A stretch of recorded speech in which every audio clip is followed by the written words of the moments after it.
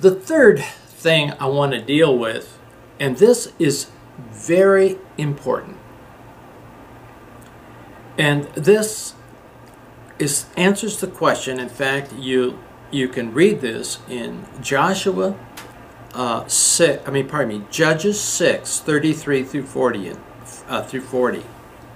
Now, after the angel spoke and Joshua saw all the terrible circumstances they were in, Gideon did, Gideon saw all the terrible circumstances that they were in, he asked for a confirmation, a sign from God. God, I need this.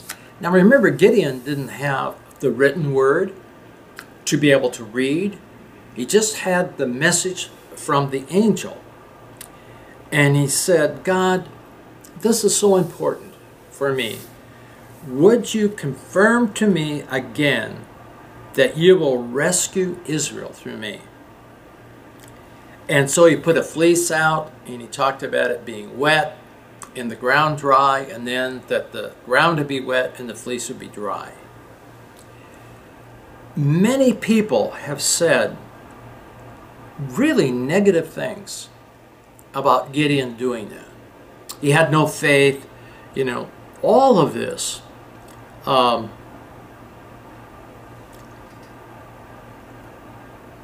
not telling you that fleeces are okay or fleeces are not okay. But what is interesting is that people who judge Gideon have to realize God did not judge Gideon for asking for a confirmation on this issue. And I am not going to judge him also. I will not judge another man of God. And I'm not getting there, and I'm not going to go there. And I hear so much of people judging pastors, Christian leaders, and so on. I am not going there. They are serving God, and God is able to deal with them. Now, I have used fleeces in my own life, and I want to share with you. Every time I had to make a major decision that would mean a major move, we'd have to move from one place to another. This move would affect my family as we went from one state to another. And some of the times that I had to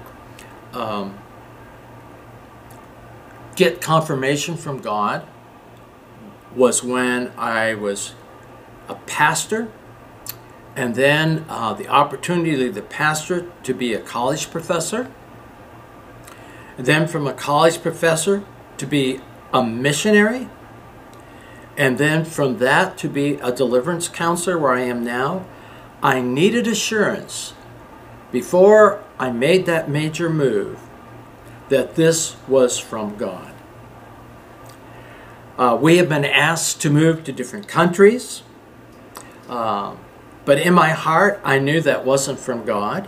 I didn't have the peace about that. I knew it was not right for me, but I expressed gratefulness to those that ask us to move to another country. When we're walking under the control of the Holy Spirit, He will give cautions in our soul that it doesn't seem it's the right decision to make. But when they were decisions that were possibilities that this could be of God, I asked God to confirm it.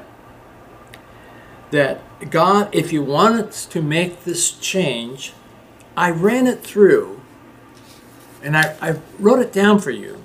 How I and my family confirmed God's guidance.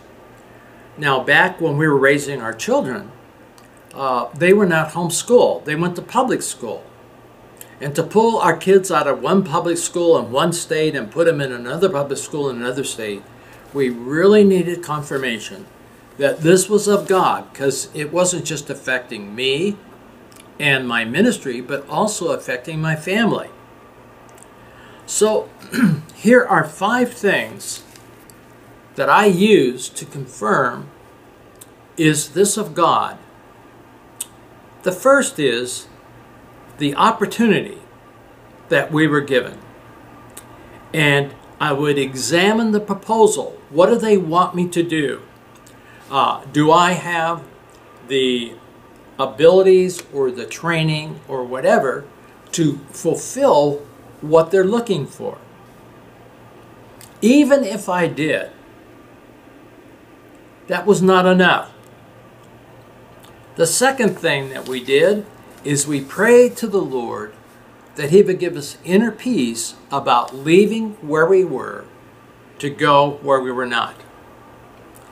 And we would read Scripture. We didn't jump around, open the Bible, and put our finger in it, but we would read where we were reading and asking the Spirit of God would give guidance through the Scriptures. And I was thinking of one of the decisions we made. We're not going to move from one state to another, but we were moving from a major city in the state of Washington to another ministry. We knew there was a possibility of 4 places that may want us to candidate to move. We knew that God had called us to, we finished all that God wanted us to do in the particular church we were in after 5.5 years, and we knew that God was moving us on. But what of all these places? And so we got in the car on my day off, and my wife and I, my son, the other kids were in school. We would drive to the various places where the churches that were Bible churches looking for a pastor. And as we looked, there was one place that was not appealing at all. The church was very, very old. It had just split, and pastoring a church that is split is not an easy thing to do. We drove by the parsonage where we would live, and it had been vacant for a long time, and people had thrown rocks through the window, and they stuffed rags in the window to keep the critters out, animals from climbing in and so on into the house. So it was not appealing to the eyes at all. The church was not appealing either. They had red leatherette seats from some old movie theater years and years ago that when you pushed them down, they creaked. It had an organ. The organist, a dear sweet lady, but she played at her own tempo so that you could never have special music because she could not play as they were singing. You could do actual hymns, but that was all. And she had a very heavy foot on the organ, and she played it loud or louder, very loud, and you wouldn't want to sit around the organ and blast you right out of the seat. And the church was very unattractive, and so it was not appealing. But that was the place that God chose for us. And as we're reading the Scriptures, this is before they even asked us to come and candidate. Right behind this church was a mountain. I mean, it went straight up right behind the church. And I was reading in the Scriptures, and it says, lift your eyes unto the hills. I'm going, oh no. You know, all these other churches were beautiful and everything, and here's this church that's hurting, and it is not appealing as you drove by, and when you went inside, it was worse. My wife was reading, and it said Israel went north or something, and this was north from where we were. The other churches were not. I mean, the more and more Scripture we read, it looked like God was going to open the door, and that's where we were going, although the people had to decide. They asked us to candidate, which I was not shocked about that. And I prayed that if this was a place for us, that when they voted for us, that everybody would vote yes. because I wanted that confirmation. That was my fleece. God, if this is really the place for us, that you would vote yes. And we were living in a brand new parsonage that was absolutely gorgeous, and here was this dumpy house that we'd have to move into. My wife never said I wouldn't move into that house, but we would ask them to put windows in anyway, so we wouldn't have animals crawling in and out of the house while we were living in it. And it was amazing how God worked it out, because one of the deacons in that church, and we lived, well, I don't know, I would say a couple hours anyway away from where that particular church was located. But that deacon had some papers of their doctrinal statement and stuff they wanted me to see. And so they drove down and gave it to us. And we had no idea of this. But when he went back, he said, listen, how many of your wives would want to live in that parsonage? It is so dilapidated and so grody. It's so bad. He said, I was in their home, and yet they're willing to come. He said, we've got to fix that home up. And boy, did they ever. It was absolutely wonderful. They redid the whole house. They redid the bathrooms. They built on a family room. The kitchen was a disaster. They tore it all out, built a new kitchen. They asked my wife what kind of rugs, color rugs she would want. They put rugs in. I mean, this house, we moved into it, was just lovely. But when we said yes, we would come, the house was not lovely. We have to be very, very careful that we don't choose God's will with the seeing of our eyes, but with the Spirit. And then the fourth thing that I used, and especially when it was changing vocations, you know, it was not calling to the pastorate like calling to the Bible college and so on, is to seek wise counsel, which I did. Not that they're going to make the decision, but how do they see this? And I have a committed Christian leader who I respect highly. The one thing we never asked is, what is the salary? You know, what's the housing like, and what are the retirement benefits and medical benefits, and what kind of retirement plan do you have, and all that stuff. We never asked that stuff, because we believed if God was leading us there, that God would meet our needs. We've seen that already in our life in serving God. And I wanted to make the decision on the basis of God's will, not with the seeing of my eyes. So when we went to go to this Bible college, and to be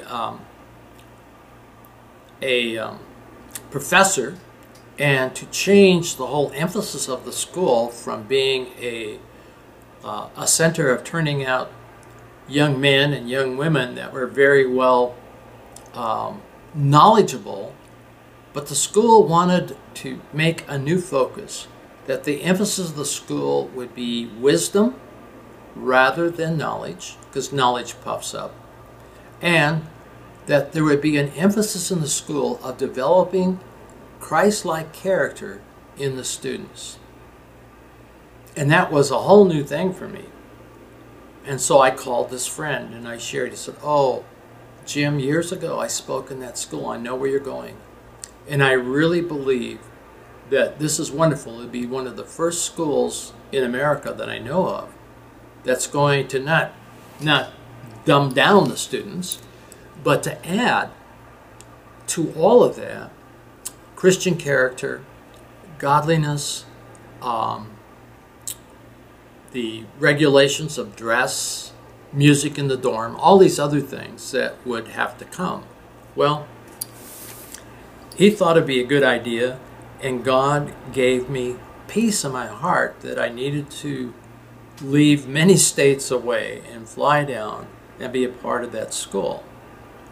Now, we know when we're following God, He's always met our needs, always.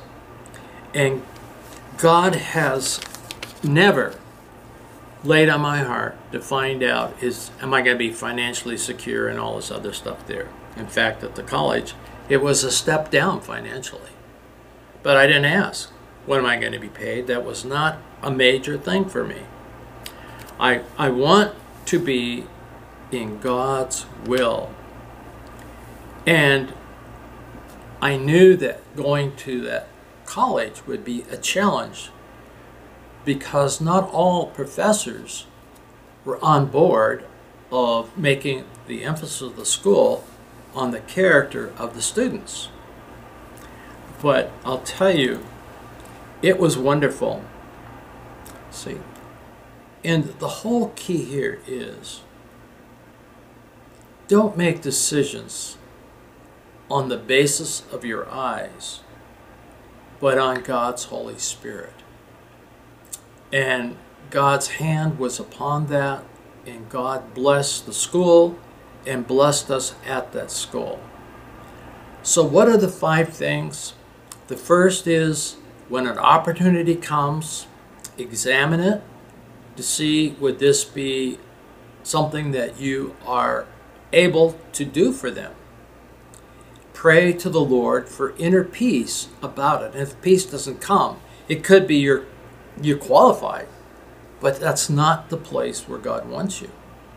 And then as you search the Scripture, ask the Holy Spirit to give guidance through His Word.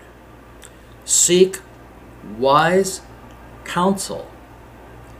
And even if the counsel, say, is negative, that's not the whole thing. The whole thing is, what is the Holy Spirit saying to your heart? But we're told in Proverbs to seek counsel and to get the perspective. If they have a caution, then we want to examine that caution. You know, are we as sensitive to the Spirit of God as they are, and so on. And then make the choice. And when you make that choice, you will have that perfect peace that the Prince of Peace gives in your heart, that this is the way, walk ye in it. I trust that those things will be help to you when you make a decision. You need to not make the decision on the basis of your eyes, but on the basis of the Holy Spirit.